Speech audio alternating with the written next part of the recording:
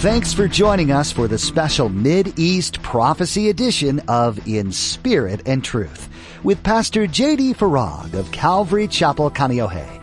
Pastor J.D. shares the Mid-East Prophecy update from an Arab perspective as he connects the dots of current events geopolitically with last days prophecies biblically.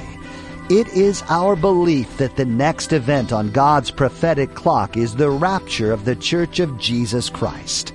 It is our hope that these Bible prophecy updates will not only ready you and steady you for His return, but that they will also encourage you to share the gospel with others in order that the rapture will not be as a thief in the night. You might believe that a pastor's role is to share the gospel with others and reach out to them. However, you yourself begin to lead a routine existence. But is this really what God wants from you? Pastor J.D. explains in today's message how God has selected you to share the gospel with the people in your life. Now, don't forget to stay with us after today's prophecy update to learn how you can become a Facebook friend or watch the weekly prophecy update at jdfarag.org. Now here's Pastor J.D. with today's prophecy update as shared on November 12th, 2023. Let's get started. What I want to do today is pose the question by way of an analogy of whether I'm a prophecy paramedic or a prophecy police. Let me explain. When there's been an accident, the police and the paramedics will arrive at the scene, both having different, distinct purposes. Now, while the police will assist with the injured if need be, their primary purpose is to assess what happened and whose fault it was, who's in the wrong.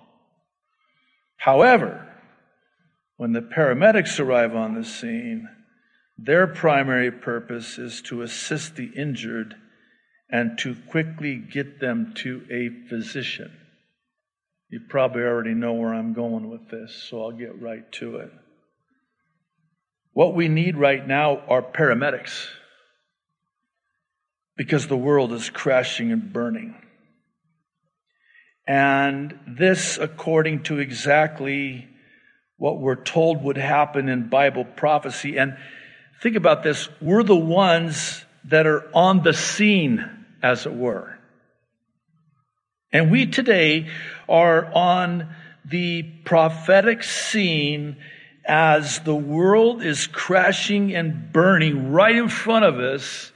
And it's the likes of which we have never, ever seen before. So again, the question: what is my posture?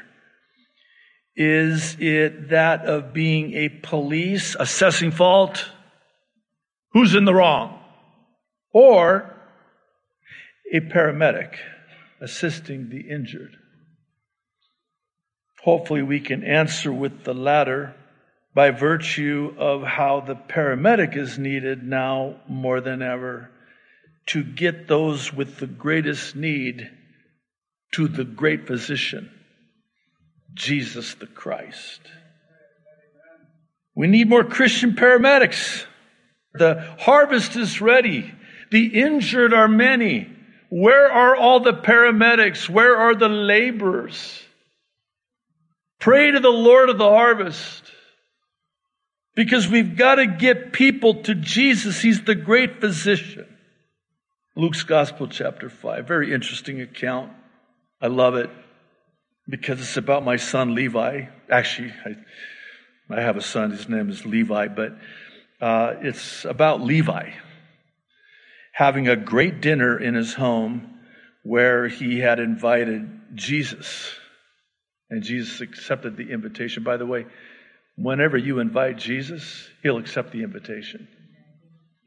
So he's there, and good for Levi. He invited his former colleagues, all of his friends. In fact, the narrative is quite specific. It says a great number of his IRS friends. No, because that's what he did before Jesus said, "Follow me." He was an IRS. He wasn't just an IRS agent, he was an auditor, tax collector. The most despised. So all of these guys were his former co-workers and associates. And so he's like, hey, I'm going to have a dinner at my home and I want you guys to come and I have a special guest. And so they came. And they're eating and they're sitting together. They're talking story. And here come the scribes and the Pharisees, the police. Always policing everyone. And they already started their investigation and even interrogation. Why do you eat and drink with tax collectors and sinners?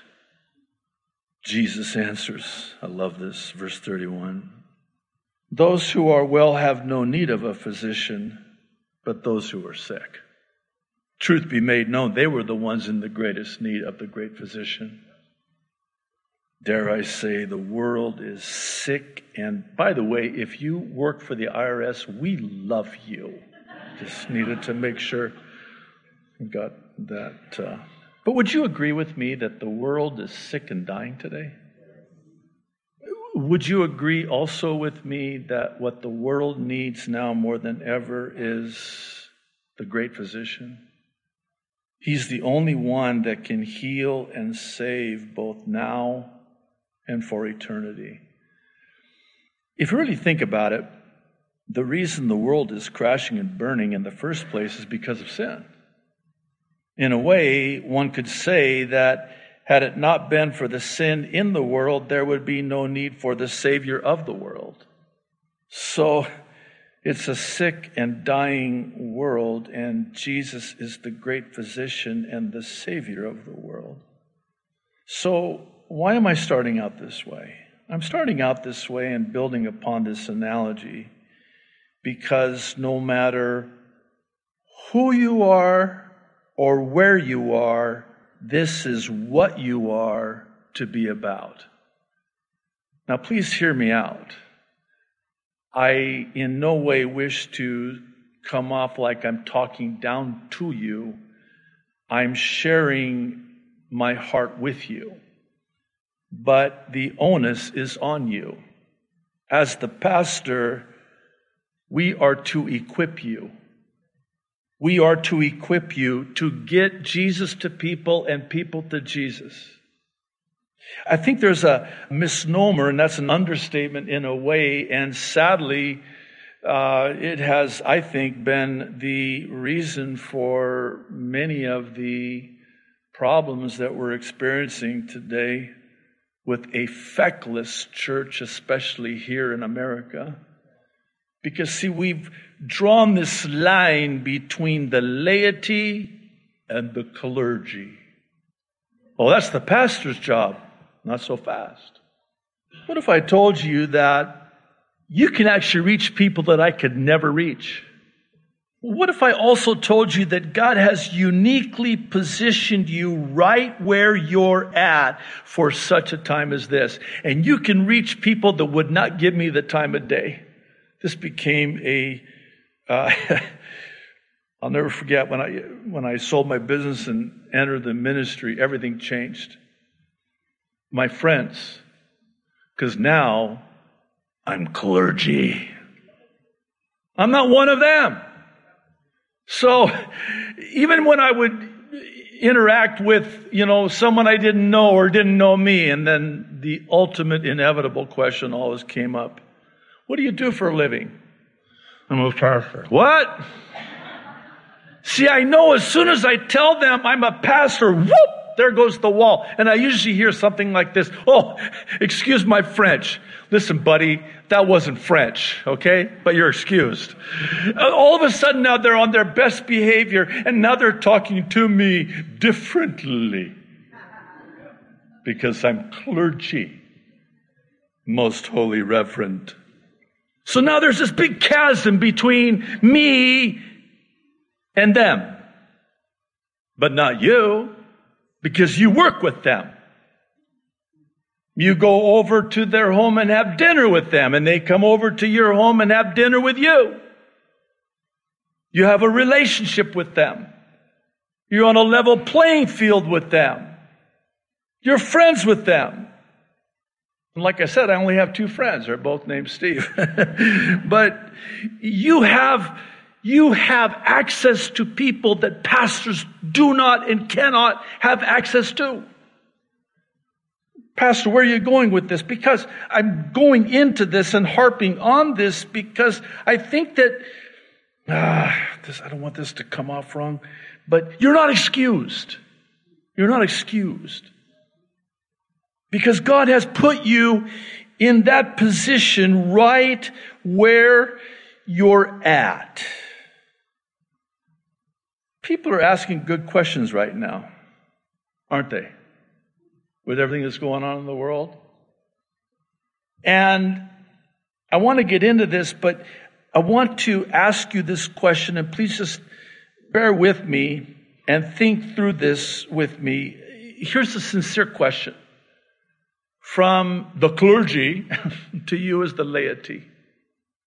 Could it be that God has you in that job that you're working at, or in that neighborhood that you're living in, or shopping at that one particular store that you always frequent, so that you can answer the questions that many are asking right now, and rightfully so? You're right there. And maybe I can ask them, maybe they can answer this for me. And the key word here is ask, because they are asking questions. Believe me, they're asking questions. The question isn't, the question isn't, are they asking questions? The question is, of whom do they ask the questions of? Well, this is 1 Peter chapter 3.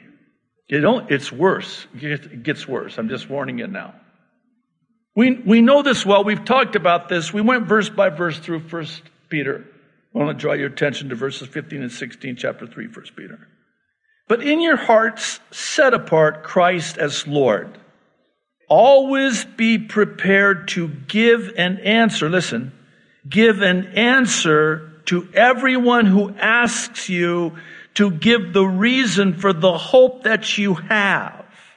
But, and this is important, do this with gentleness and respect, keeping a clear conscience, so that those who speak maliciously against your good behavior in Christ may be ashamed of their slander. This is packed pretty full.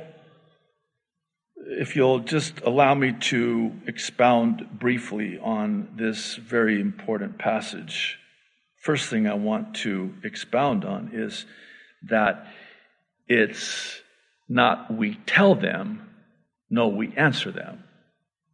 And we have to be at the ready for them for when, I better said, if they ask, because maybe that's the question. They're not asking me. Well, if they're not asking you to give the reason for the hope that you have, could it be that you have no hope? So why would they ask you? They're looking at you going, I thought I had problems. No, they're looking at you going, man, that guy's just different. The world is crashing and burning, and this guy, I want what he's taking. I'll drink what he's drinking.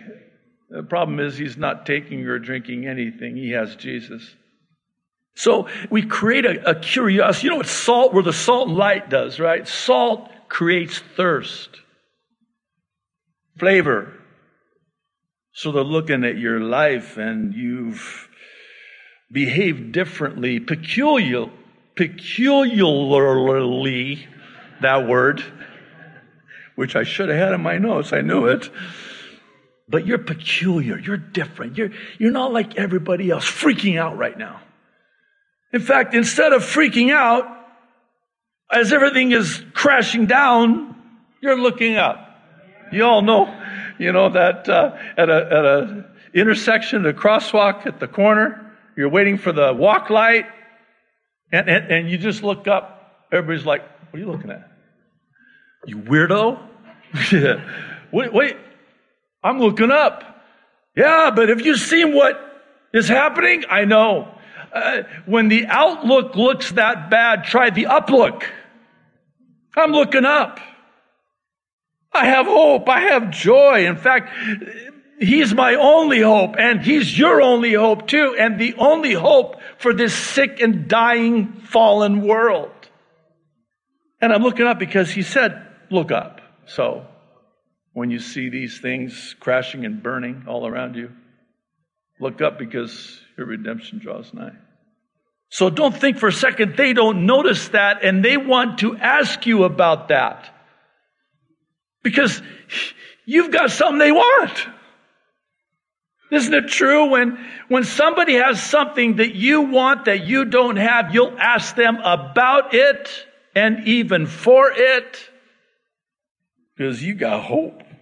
I don't. What's the reason for the hope that you have that I don't have? I'm so glad you asked. Because I'm going to give you the answer because I'm already prepared at the ready. I'm always prepared at the ready to give an answer to anyone who will ask me, why are you so weird that way? Why are you so peculiar? What are you smiling about? What are you laughing about? Why do you have so much joy? And how is it that you have hope? Because I'm hopeless. But you have hope. And by the way, how about this? I'm talking to myself. You don't even need to be here for this. Do this with gentleness and respect. Don't be obnoxious. I have the gift of obnoxiousness. And be respectful, by the way. Be gentle, be patient.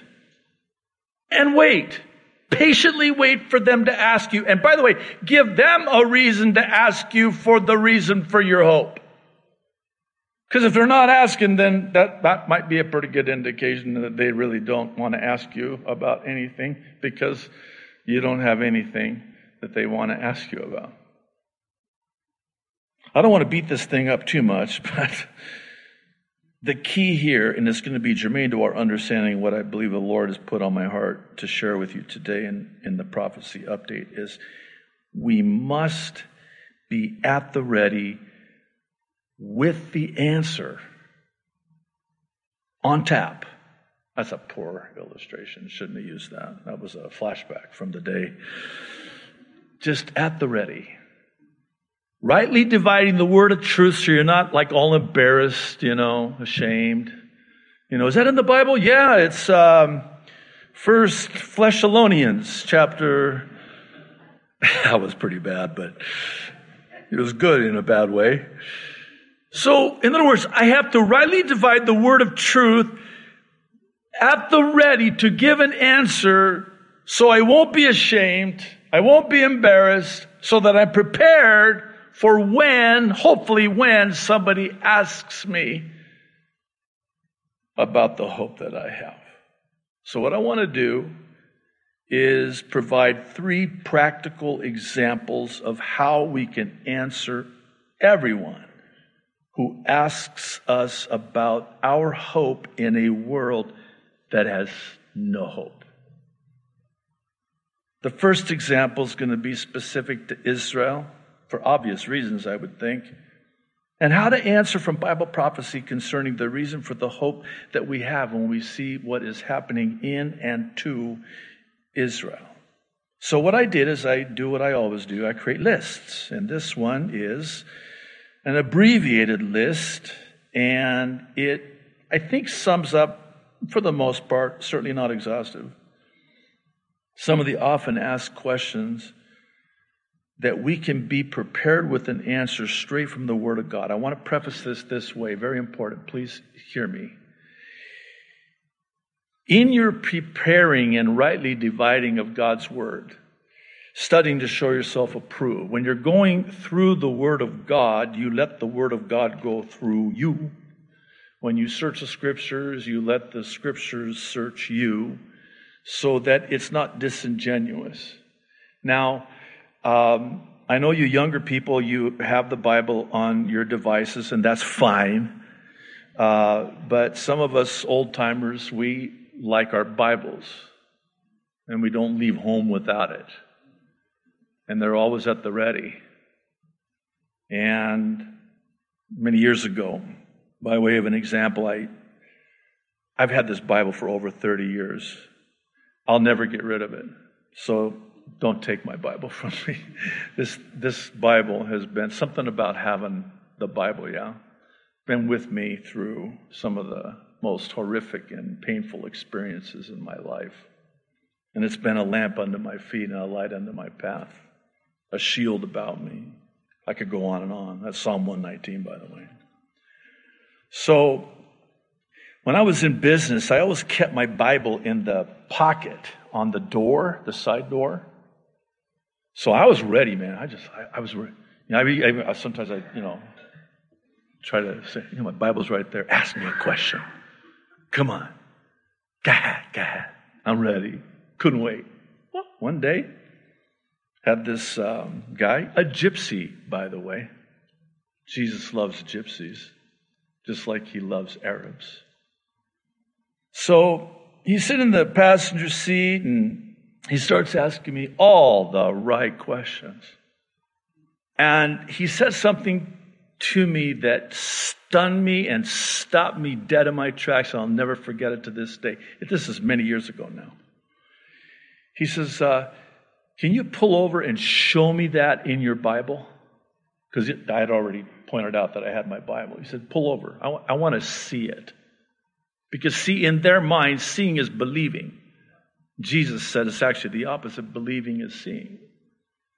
So I pulled over. Boy, good thing I knew where to turn. I had that page marked. I was ready, and I was prepared. His whole countenance changed. Because the question he asked me, I answered it direct, not even my words, directly from God's word. Not my interpretation of it, my quoting verbatim of it. Is that in the Bible? I said, yeah. He said, can you show me? I sure can. That's a healthy pride, by the way. I just want you to know it's a healthy pride. Sanctified pride. Okay. So I turn to the page, I show him, and I read it to him. He takes the Bible out of my hand. He reads it himself. Changed everything. Do you know that he's walking with Jesus to this day? I stay in contact with him. I've talked with him, it was a while ago now. But just, hey, Ronnie, how you doing? And, we just talk story and remember all the good memories. And he gave his life to Christ, man. See, the world is asking two questions as they read the letter of your life. The first question, you know these well, right? The first question is it real? And the second question is, does it work? And they want it to be real, and they want you to be the real deal, and they want it to work, because if you're real and it works, then that means it can be real for them and work for them. So they want it to be. Are you the real deal? Is this real, and does it work? Is this the truth? They're looking for the way. They're looking for the truth. They're looking for the life. They're looking for Jesus. And we have Jesus to give to them and lead them to. You've been listening to a prophecy update with Pastor J.D. Farag on In Spirit and Truth. Thanks for tuning in to study the Word of God. As you continue to learn about the things that are happening all around us and how that relates to the Bible, take some time to pray for this nation and for the world as a whole. How all the details will play out is still unknown, but God treasures the prayers that are offered on behalf of His people and the world around them. Continue to delve deep into God's Word on your own and gain some useful insight about these things in addition to what you hear from Pastor J.D. Are there some things that you heard today that really touched home in your heart that you'd appreciate some prayer over? We'd be honored to pray for you. Let us know what those requests are by going to jdfarag.org and then fill out the form under contact. Once again, that website is jdfarag.org. You can also find us on social media. You'll find links to Twitter, Instagram, Facebook, and YouTube on our website. And we encourage you to follow them so you can stay up to date with all that's happening at Calvary Chapel Kaneohe and In Spirit and Truth. If you're wanting to access these things on the go, we have a mobile app that's available for iPhone and Android users. Just look under the Resources tab. That's all we have time for today, but thanks for joining us. We look forward to our next edition, where you'll get the opportunity to hear more insightful things about the days that we're living in and how that intersects with what's been predicted in the Bible. Join us again here on In Spirit and Truth.